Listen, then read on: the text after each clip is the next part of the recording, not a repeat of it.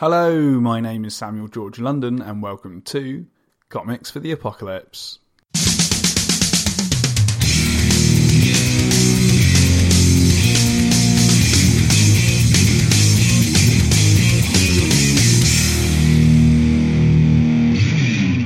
On today's episode, I speak to writer, comic book reviewer and fascinating fellow Fred McNamara about what comics he would take into the apocalypse. But before we get into it, I'd like to give a quick shout out to our sponsor, Comic Scene. An award-winning magazine, Comic Scene is available digitally and in print in selected comic shops and newsagents in the UK, Ireland, Australia, Canada and the good old USA.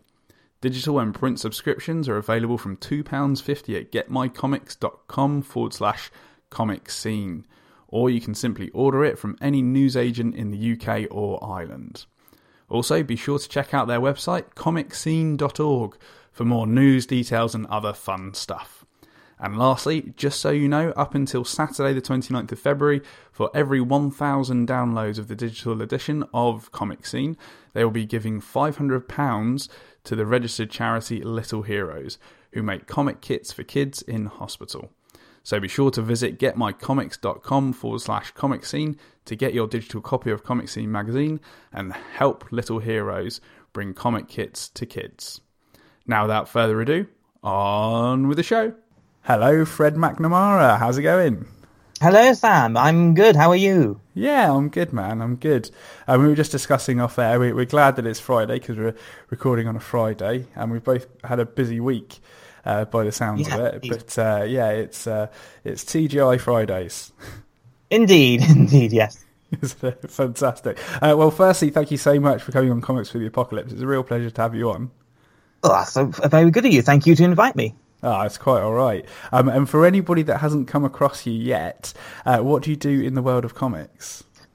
Well, basically, I do a lot of writing about comics. I guess if I'm any sort of celebrity at all, which I'm surely I'm not, but people probably know me best through my work through Place to Hang Your Cape, which is a superhero/comic book website where we love to support independent and small press creators via all the usual press stuff, reviews, interviews, whatnot.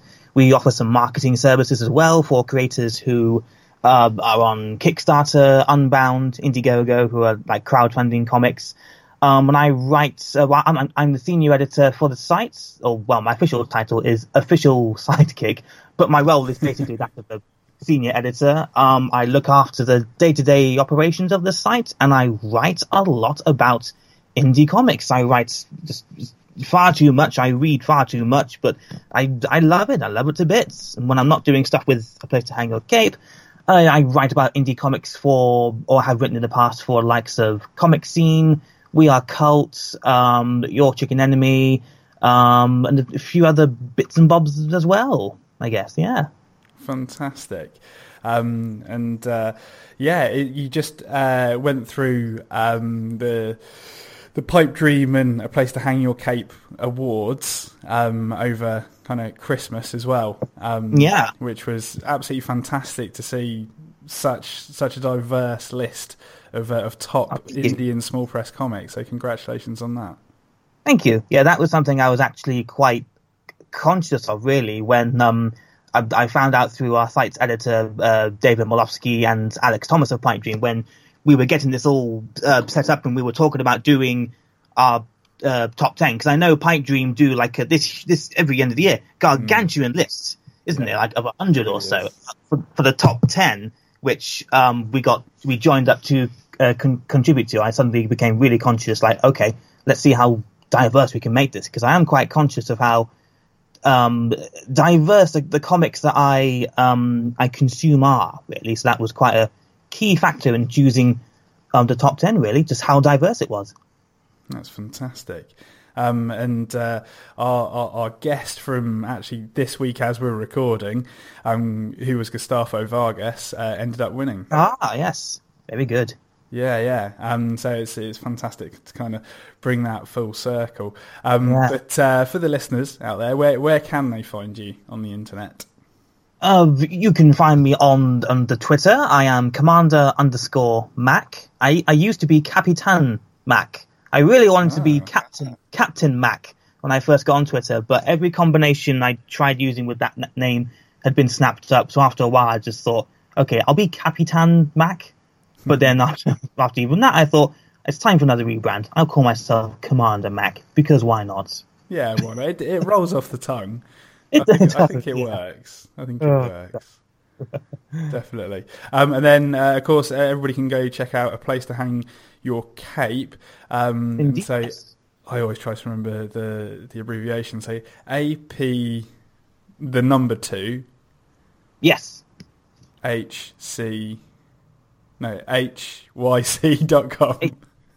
I think, yeah, AP2HYC.com. That's it, yeah. Bingo. And for anybody who, can't figure that out, because I have difficulty sometimes when people are trying to spell stuff out, those links are in the show notes. You can just go to the show notes and then click through. So just give it a go there. But all of that aside, Fred, unfortunately I do have some bad news for you. God. And there is an asteroid heading straight for the UK. And whereabouts are you in the UK? I'm in Lincolnshire. Lincolnshire. Right. So I'm going to have the asteroid heading right for Peterborough. So not exactly directly in Lincolnshire, but close enough that you're gonna feel the impact. Yeah. and have a little bit of time to perhaps do something about it. So my first question for you is, what is your action plan for survival? Well, if watching movies that have apocalyptic scenarios going on has taught me anything, is that you can always protect yourself by hiding in a fridge. So Yes. that's my first plan of action. I will hide in the fridge whilst asteroid? It is, yeah. Yeah, so when the asteroid impacts, I shall be, hopefully, concealed in a decent and sturdy fridge while it's all happening and going on there. Absolutely. And so it explodes. You completely survive because the fridge is a completely foolproof plan. Yeah. And then what are you going to do once kind of everything is pretty much flattened? Where are you going to go? What are you going to do? I'm going to take my fridge, disassemble it, refashion it into a mini camper van and into a Mad Max-esque vehicle, and just set out on a trek across the world and see who else has survived the asteroid impacts. And that will be my life from now on. That is awesome. I love that. Like a fridge fashioned into a camper van. That's great. And so, on your travels, you come across somebody that asks what you used to do in the previous life before the asteroid apocalypse, and they ask you a question. What was the first comic you remember enjoying? The very first comic that I ever enjoyed, it was Asterix the Gaul. Right. That really was the very first comic, Yeah. I think. I can't remember how exactly it came into my life, but I always have quite vivid memories of my mum coming back from like charity shops of all things, and quite often coming back with stacks of second-hand copies of those lovely old comic albums of Asterix's adventures. And I would just read them, like I still do now, but beginning to end, over and over again. Always loved Asterix comics. Those were my very first taste of comics, I guess. Absolute classic. And were there any particular stories that stood out for you? Well, the very first one that I'll always remember, because you always remember like the first in the series, I guess, don't you? It was Asterix the Gladiator. I think that was it. That was the one where Cacophonix the Bard, who everyone hates in the Gaulish village because he can't sing, he gets captured by the Romans, I think, and presented to Caesar as a gift, but then he ends up having to become a gladiator and fight lions and whatnot. So Asterix and Obelix decide to go off to Rome and become gladiators themselves to try and rescue him. Fantastic. And so at the time that your mum was bringing these back from the charity shop and whatnot, were you ever interested in making the comics yourself? I didn't think so, no. I was just happy enough to just read them over and over again. I did enjoy a bit of drawing, actually, when I was quite young, and I used to draw a bit of Asterix fan arts, I guess, but that was a long time ago. I'm not much of a drawer. You didn't carry that on. No.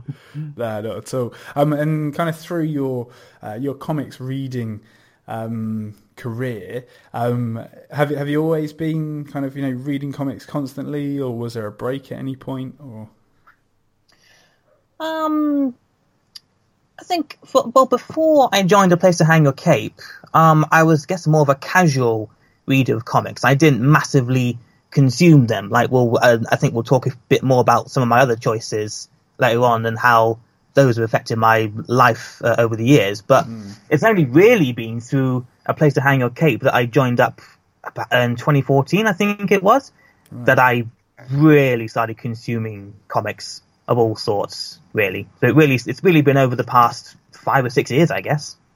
Yeah, that it's really kind of built up. Yeah. Fantastic. So you move on in your fridge camper van onto the next town, and you come across somebody else that again asks you what you did in a previous life. You talked about comics a little bit, and they ask you what's the funniest or the comic that made you laugh out loud the most. Well, I guess that has to be a recent infatuation of mine, Calvin and Hobbes. I came across Calvin and Hobbes, I think it was last summer, when I was visiting some family in Cambridge, and across the street from the house that my family lived in, there was an Amnesty International second-hand bookshop. And me being the comic nerd that I am, of course, I spent most of my time in that shop, and actually came out with one of those lovely old treasury collections of the Calvin and Hobbes strips from the 80s and 90s, and I haven't looked back. Essentially, awesome. I'd always known sort of what Calvin and Hobbes was about before I picked up this comic, but reading this comic, these comics now, it's made me completely fall in love with them. Really, every time I pick up a Calvin and Hobbes comic, it just really brings a smile to my face. Really, that's awesome. Are there any particular strips that stand out for you? Not entirely. I think just because there's so many of them. I'm flicking through a couple now I've got beside me, and there's every collection is jam packed with all sorts of strips. It's just a lovely They're all lovely collections to dip in and out of, aren't they? They're those sorts of comics that you can just pick up, open it up anywhere, and just enjoy them enormously, which I do. I mean, there's not. I can really say about Calvin and Hobbes that hasn't already been said by academics, critics, fans, whatever. I know it's a comic that's really been prized open over the years, but it's a recent love of mine, and it's continuing to give me a great big smile whenever I read the strips. They're such fun. That's fantastic. Yeah, I really need to try and get into them myself, because Calvin and Hobbes has obviously come up a fair few times here on the show. So yeah, I definitely need to head down to my local charity bookshop and pick up a copy, because undoubtedly there'll be one or two in there. Well, quite often when you come across comics in charity shops, it's single issue Marvel and DC stuff, really. But in this shop, I say, you had Calvin and Hobbes, and there was some nice indie and small press comics there. So I was quite surprised, pleasantly surprised. Yeah. Wow, that's fantastic. Awesome. Probably a local collector that's kind of clearing their loft or something. Yeah, I guess so, yeah. Excellent. So you move on to the next town, and the next question that crops up is, what is the saddest or most upsetting comic that you've read? Well, again, this is something I read recently. I think last summer, last autumn, I think. It's an anthology called Drawing Power, Women's Stories of Sexual Violence, Harassment and Survival, edited by Diane Newman and published through Abrams Comics Arts. I got to read this comic when I was reviewing it for Starburst magazine, actually, and it does what it says in the tin, really. It's a very engrossing, unflinching, and quite raw collection of about over 60 female creators just sharing their stories of sexual harassment and violence they've sadly suffered over the years. But it's quite a riveting collection of comics, really. It's a difficult read, given its subject matter. And I was writing my notes for this podcast about this comic, and I think if I could sum it up succinctly, I'd say, I think it's become one of my favourite comics of all time, because it's wonderfully told and beautifully presented, but I couldn't say I enjoyed it, if that makes sense. Given the subject matter, if that makes sense. Makes it difficult to watch. It is, yeah. Well, that's it. Yeah, it is a difficult read, but a vital and necessary read, I think. Of course, yeah. Yeah, and if nothing else, there's a fantastic variety of art styles in the comic as well. There's black and white strips, there's strips in full color, strips that are quite traditional in their layout, and then some that are a lot more experimental and creative. So it's just a really necessary comic, I think, for this time. Yeah, that goes through it all. I mean, it's quite a punch to the gut. I assume, kind of as you're reading it, you just feel like your heart sink because that's what happened to them as well. That's extremely powerful, particularly upsetting. But as you say, it's a necessary comic that needs to be put out there, so that people know that this is what people have to go through. Definitely. And that justice needs to be served, basically. Definitely, and it's hugely, welcoming and gratifying that these creators have been given this platform to share their stories with. It's very brave of them. Brilliant, really. Yeah, absolutely. That's fantastic. And sorry, who was the publisher again? It was published through Abrams Comic Arts. Abrams Comics Arts. I'm not sure I've heard of them before. Do you know where they're based? I think they're an American publisher. I think they publish mostly artish books. I don't want to say highbrow, but they're like highbrow sort of hardback collections, really. Right, that sort of thing. Okay. Yeah. Interesting. Definitely the type of thing that would be good. I don't know, maybe to have it something to read in a school, to actually get the conversation going about these issues. That's an idea, yeah. In a way that's perhaps a little more engaging for all types of young people. Yeah. Just thinking out loud. Sorry, Fred. All right. Well, we were talking before we recording, weren't we, about what we were doing and how I'm training to be a teacher right now, and I've actually been reading a few articles in the past of teachers who are starting to bring in comics into the classroom as a sort of alternative to all the same English texts that we'll have to read Shakespeare and whatnot and Dickens at school, but introducing comics maybe such as Drawing Power, as you say, it would get a conversation started. It'd be a bit more stimulating for people to learn. I'd say definitely a lot more engaging, and obviously raising the issues that need to be raised at the same time. Yeah. Awesome. You tootle along after a very philosophical conversation to the next town, and the next question that comes up from the next person is, what is the scariest or most horrifying comic that you've read? Well, I think that would be V for Vendetta by Alan Moore and David Law. Stone Cold classic. This was I've had this comic for, I guess, just over 10 years or so. In my mid to early teens, I remember it well. I went through this sort of stereotypical induction of comics phase whereby I read 3 comics that I think will always show up on every best graphic novel list of all time, whatever. And that was V for Vendetta, Watchmen, and Batman: The Dark Knight Returns. Great. You'll always find those 3 on the best of list, won't you? Yeah, of course. Yeah. And even though I read them all at the same time, a lot of the political and commentaries, I think, sort of washed over me at that very, very young age. But you just want to look at the cool stuff, right? Well, that's it. You don't want to read the subtext. No, exactly. Yeah, but I dive back into these comics every so often, and I just continue to pick up things that I'd never seen before. And as someone who's becoming more politically aware of the world around him as the years go on, V for Vendetta in particular, for me at least, it's one of those comics where you read as a youngster and you don't really get it, but then you read it when you're a lot older and you really understand it. Yeah. Yeah, exactly, definitely. And what was it about V for Vendetta that was kind of particularly scary or horrifying for you? I'm just trying to think. I mean, for whatever reason, when I read these 3 comics originally as a kid, as I say, for whatever reason, V for Vendetta at that time stood out in my mind a lot more so than Watchmen and Batman. And I just wonder if at that time it was just because, V for Vendetta is set, it's in a UK setting, whereas the other 2 are set in America, so maybe it was a bit more recognizable in that sense.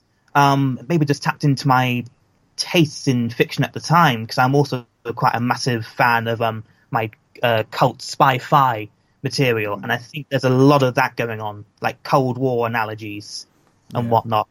But reading it now, I mean, it's difficult not to, look at the world as it is now and think, wow, we're really heading into the world that Alan and David conjured up all those years ago. That's pretty scary. Yeah, totally. Absolute prophet. Maybe he does have magic. I think he does. I was actually flicking through the comic not too long ago. I can't remember just flicking back to it now, I can't recall exactly what page it's in, but there's a quote where the character really does say, "Make Britain great again," or something like that. And that's just like, ow. That's literally happening. Yeah. Incredible, isn't it? Incredible. It is. Well, that's fantastic. It's great to have, because I don't think V for Vendetta's come up at all. Okay. Which is interesting. Yeah. You would have thought it would have come up at some point, but I think you are the first person to come forth with V for Vendetta. Very good. And rightly so, because it's a great classic comic. Yeah, definitely. Fantastic. Now, we're on to our 5th town and 5th question. And that is, what is your favourite cover? My favourite cover? I had a time whittling this down, I think. But I think ultimately I will go for issue number 162 of TV 21. Awesome. So would you like to explain? Because I hadn't heard of TV 21 at all. Hadn't heard of TV 21? No, I hadn't. So for any of the listeners out there, please could you explain what TV 21 is? Well, TV 21 was the official comic book of a string of Jerry Anderson puppet shows from the 1960s, which are my absolute bread and butter. If most people are listening to this podcast, then they probably know, oh yeah, Fred really loves these sci-fi puppet shows. Yes, I have been noticing that recently, actually. Oh, there you go. But he and his Century 21 team were responsible for the likes of Thunderbirds, Captain Scarlet, Stingray, Joe 90, Fireball XL5, and TV 21 was the accompanying comic book of all that, really. And issue 162 in particular, that was from the era when Captain Scarlet was pretty much the star comic strip in the comic at that time. And the cover for issue 162 is taken from a then ongoing story arc involving Captain Blue seemingly becoming Mysteronized. I won't spoil it too much for anyone who's not seen it, but there's a Mysteron plot afoot to target the the Channel Tunnel at the time. And the cover itself depicts Captain Blue, who seemingly Mysteronized, shooting Captain Scarlet off the top of a very tall iron girder thing. And it's this fantastically dramatic image of Scarlet falling to his, I use in air quotes here, his death, because of course Scarlet is indestructible, so he can't be killed.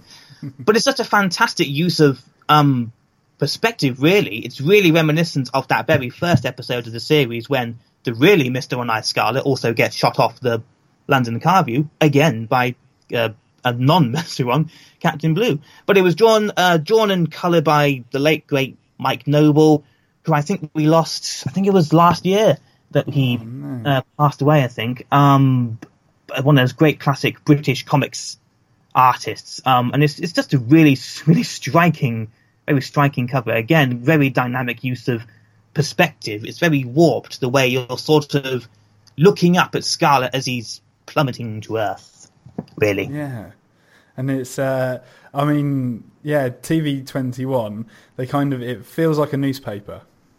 That was it, yeah. Like the front cover was always presented as like the newspaper of the future, and the strips had like all these dramatic, sensationalist headlines. Like for this one, for instance, the headline is Scarlet Deathfall, and there's a bit of text to accompany what's going on. But yeah, that was one of the key creative, successful choices behind the comic, I think, in that it was presented as the newspaper of the future, as it were.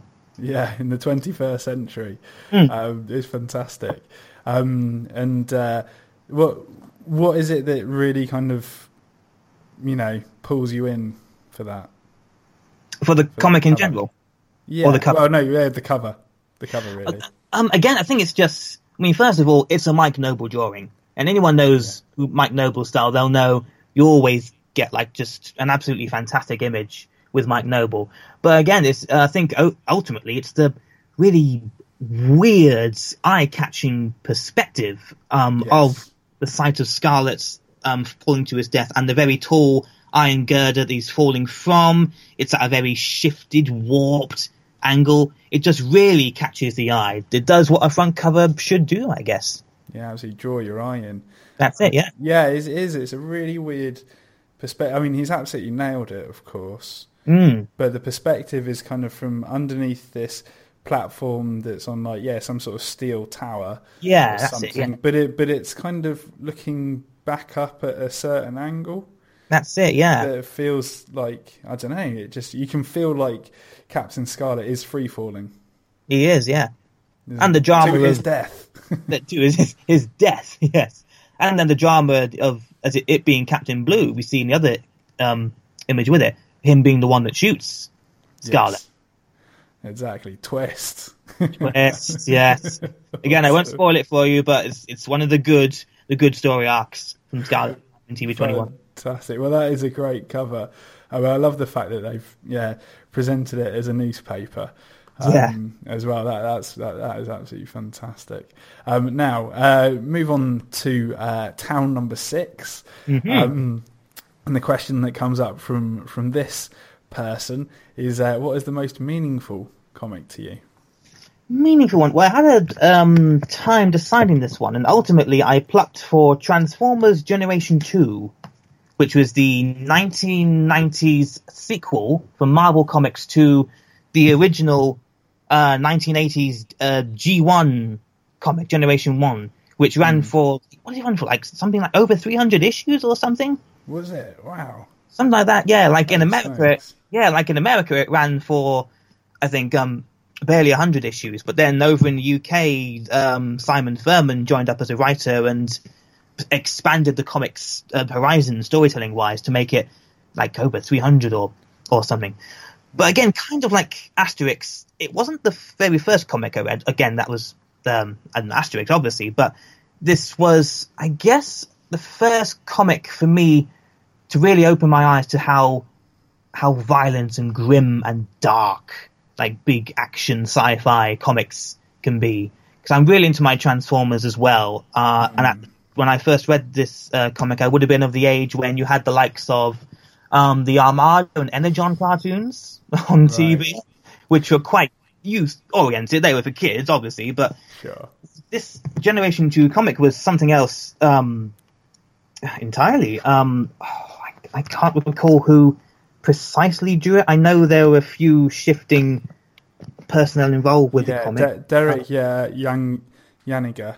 Yeah, that's it. Yeah, Derek, that's his name. Yeah.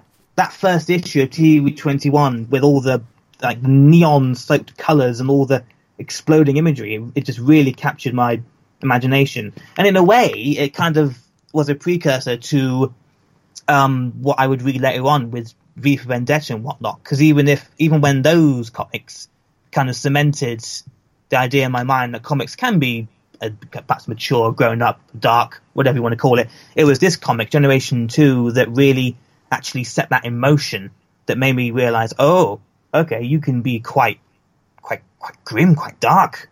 These comics, because quite a dark and violent tale, really. Oh yeah, definitely. And I'm just reading an interesting bit of trivia on the wiki for it. So apparently there's a character in the Generation 2 comics called G-Axis. Yeah. Do you remember them? And yeah, it was intentionally by Simon Furman to be G-Ax us. Yeah. Anticipating the short lifespan of the comic, apparently. So yeah, he knew it from the start, apparently. Yeah. But yeah, it only ran for 12 issues, I think. Whereas, as I said, the UK Generation 1 comic, it went for, I'm pretty sure, over 300 issues or so. Wow, that's awesome. Yeah. But no, that's great that you have that. And what is it that kind of really pulls on your heartstrings, that brings meaning? Well, it's a very, suitable for this podcast. It's quite an apocalyptic sort of story, really. It goes in all guns blazing across, quite literally at times, across its 12 issues. Story-wise, I mean, it really opens up the backstory for how exactly the Autobots and Decepticons were created in this, the G1 comic book continuity, and how there's a lot of dark secrets involved, and there's a lot of, I guess, racial supremacy, racial cleansing metaphors, really, that go on throughout the comic, as both Autobots and Decepticons come across this race of, it's something like pure Cybertronians or something, and they're on a mission to sort of cleanse the universe of the Transformers, in a way. I'm probably not explaining it very well, but again, it's just one of those grand scale Simon Furman written strips that just really is, as I say, all guns blazing. It's all very imaginatively written, really hooks you in. That's awesome, man. I love it when you connect with something like that that just feels like, there's great action, there's some good subtext, and it just hits every beat that you want out of a story. It does, yeah, it does that, yeah. That's fantastic. Now, moving on to the next town and the next question, and that being, what is the most underrated comic? Well, for this one, I could have picked any number of indie or small press comics, I guess, because they're being, by their nature, indie, they never get enough love. But one comic in particular that, again, a recent one, it's really stood out for me recently, is a Cry Wolf Girl by Ariel Reis. I hope I'm saying that right. Yeah, it's either Reyes or Rees. Yeah, that's it, yeah. But it's a comic that's published by Shortbox, a little independent publisher that publish a selection of comics every few months. This one came from the most recent Shortbox, I think, back in September of last year. This comic, it got into A Place to Hang Your Cape and Pipe Dream top 10. I did a write-up for it. I think I even did a little review for Pipe Dream as well about the comic. But I think on Twitter, I mentioned on Twitter, I described this, it's just a masterclass of grief, paranoia, and tension, really.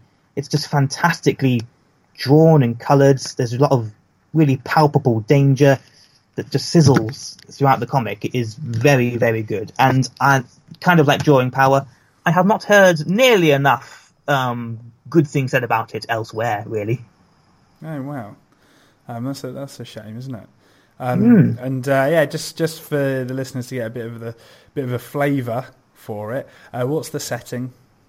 The setting, it's set in the past, I think, set in an indigenous tribe where this girl called Dawa is kind of plagued by thoughts that she's being hounded by wolves, and ultimately it's kind of like a fresh spin on the classic Cry Wolf sort of story. Yeah. Like she goes to her tribe leaders, I think, and tries to convince them that she's having these sort of nightmarish visions of these monstrous like wolves, and obviously naturally they don't believe her dangers, and it sort of culminates in her being abandoned, or left alone rather, in the village that her and her family and friends all live in, and becoming actually attacked by literally these very monstrous like walls. I mean, it's just really, really good comic, really, and I heartily recommend that you check it all out. Definitely. And how would you best describe the art? Because it's unique. It's really unique, yeah. I mean, it does such a superb job of communicating the danger and the paranoia that Dawa faces throughout. Really, I think that's the best way to describe it. It's quite a strong, sturdy color palette of reds, blacks, and whites. Mm-hmm. There's some really inventive paneling going on. Yeah. Really sharp penciling done as well. It's just, for me, it's just one of those comics that just hits every level. Is very, very good. Yeah, definitely. It looks absolutely wonderful. And clearly setting a tone as well. It does that right from the off, yeah. And it's quite a brief comic as well. Right. I didn't count how many pages it's got, but it's not a long comic at all. And yet, as I say, it sets its tone pretty instantly and sticks to it throughout. Oh, that's fantastic. Again, another comic I need to absolutely check out. I think 48 pages, sorry. Okay. Yeah, 48 pages. I was just checking that out. It's definitely something that I'm going to have to absolutely add to my reading list. Sure. Fantastic. Sorry, Fred, go on. I was saying I heartily recommend it, yeah. Yeah, absolutely. That's great. Now, move on to our most difficult town or question, and that is, for you, what is the best comic of all time? Well, once again, if anyone's listening to this podcast through my Twitter, or they know me and they know my love for Jerry Anderson puppet shows, this will come as no surprise. But I think if I had to pick one comic that I think is the best, and just as everything that I want to read and see in comics, and that is TV-21. Fantastic. And why for you does it just emanate greatness? Well, in a way, it does all the things that Jerry Anderson puppet shows do and more. It's not restricted by the fact that these puppets in those always brilliant old shows, then they have trouble walking and whatnot. None of those difficulties are in the comic. You can see everyone running and jumping, which you really can't do. You can't see in the TV shows. But it's just really quick-paced, action-heavy science fiction. Really, there isn't huge amounts of character development or character focus, that kind of thing. It's not really that comic.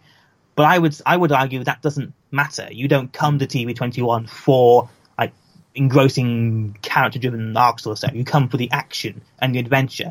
And TV-21 does that in spades with all its strips, all the comic spin-offs it gave for, as I said, Stingray, Fireball, Thunderbirds, Captain Scarlet, Zero X, Joe 90, all that, all those vehicles, characters, and more.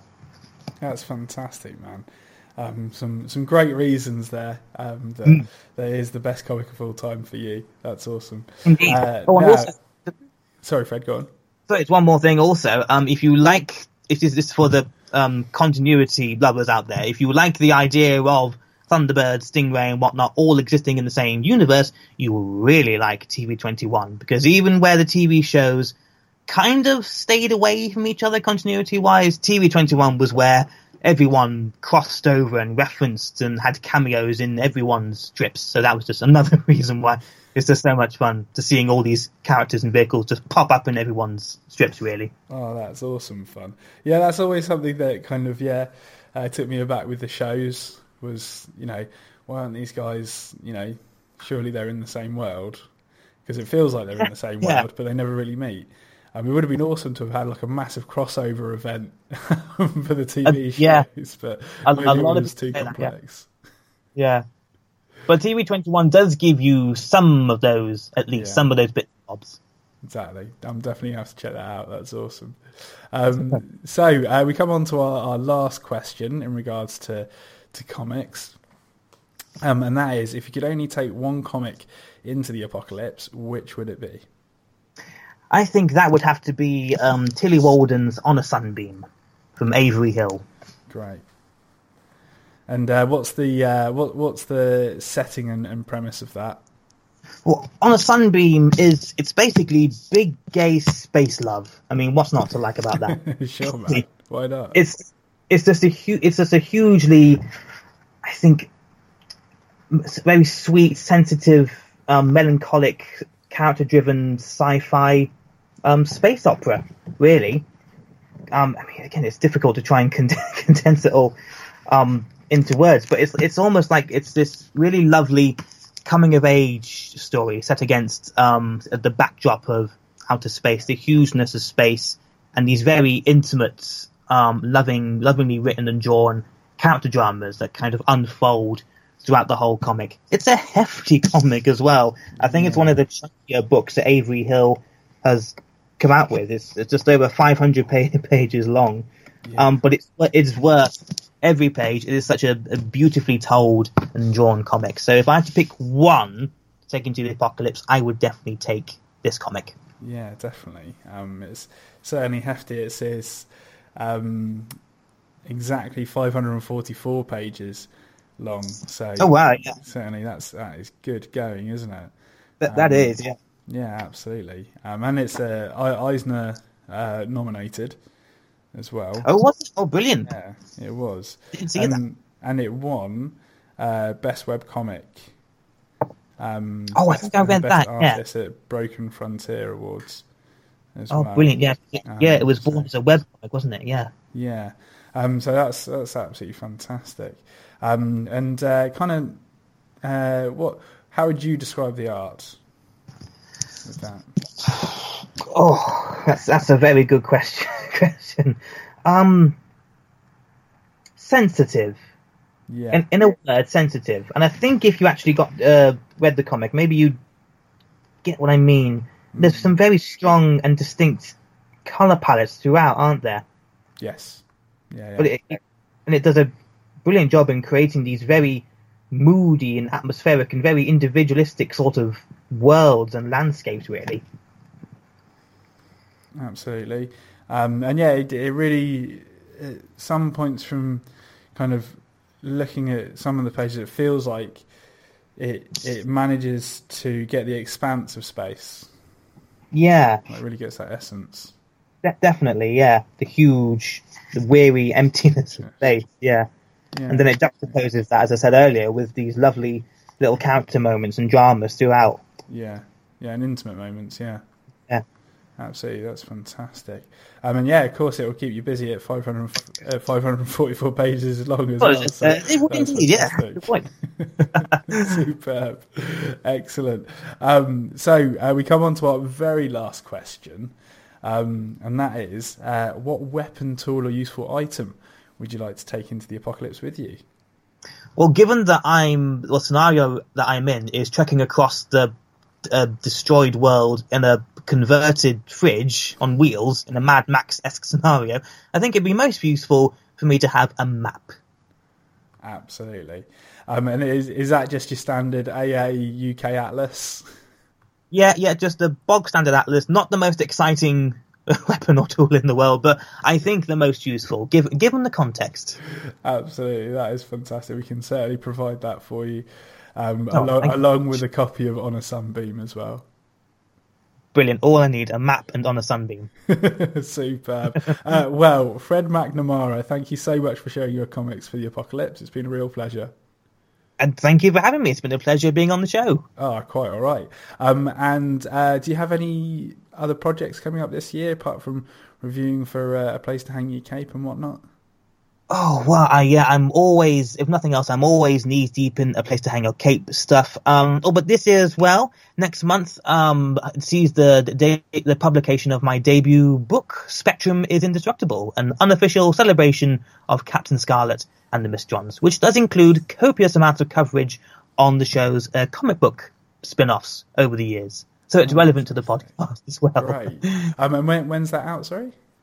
That's it's on track for mid-February, I think. Again, if you find me on Twitter, Commander_Mac, or if you just type in Spectrum is Indestructible, then you'll come across the book's pre-order page via Spiteful Puppet /Chinbeard Books, who are bringing this book to life jointly. It's currently available for pre-order now. At the time of this recording, I believe there's 26 copies left that are available to pre-order. So if you're interested in pre-ordering, I suggest you get a shift on. Yeah, get on it like a carb on it. On it like a carb. And have you got any events coming up this year at all? Nothing's on the cards just yet. No, nothing's planned as such, but I may be bopping around various indie comic conventions. There may be Thought Bubble, which is happening this year again, isn't it? Didn't go to last year's, but didn't manage to do that, sadly, so I may have to make up for that this year, so maybe you'll find me there. Again, you've been more than welcome to follow me on Twitter and just keep up to date with all my rambling nonsense on indie comics and sci-fi puppet shows. That's fantastic, Fred. Well, again, I really, really appreciate that. Everybody go check out all of Fred's links in the show notes. Hopefully our paths will cross con soon. I'm sure they will. Excellent. Thanks a lot, Fred. That's no worries, Sam. Thank you. Take care, mate. Bye. And you. Bye. Thanks again to Fred for being on Comics for the Apocalypse. It was an absolute pleasure. If you enjoyed the show, please leave a review for us on iTunes or whichever podcast service you use, as not only will it let me know that you liked it, but I believe that it helps make other people aware of the show as well. If you'd like to check out Fred's work or follow him on social media, those links are in the show notes, along with all of our own links to the various areas of the internet. Also, a big thank you to Comic Scene for supporting the show. If you haven't already, check it out at comicscene.org. And finally, as long as the apocalypse doesn't come to pass in the next week, I'll see you next Monday. Bye for now.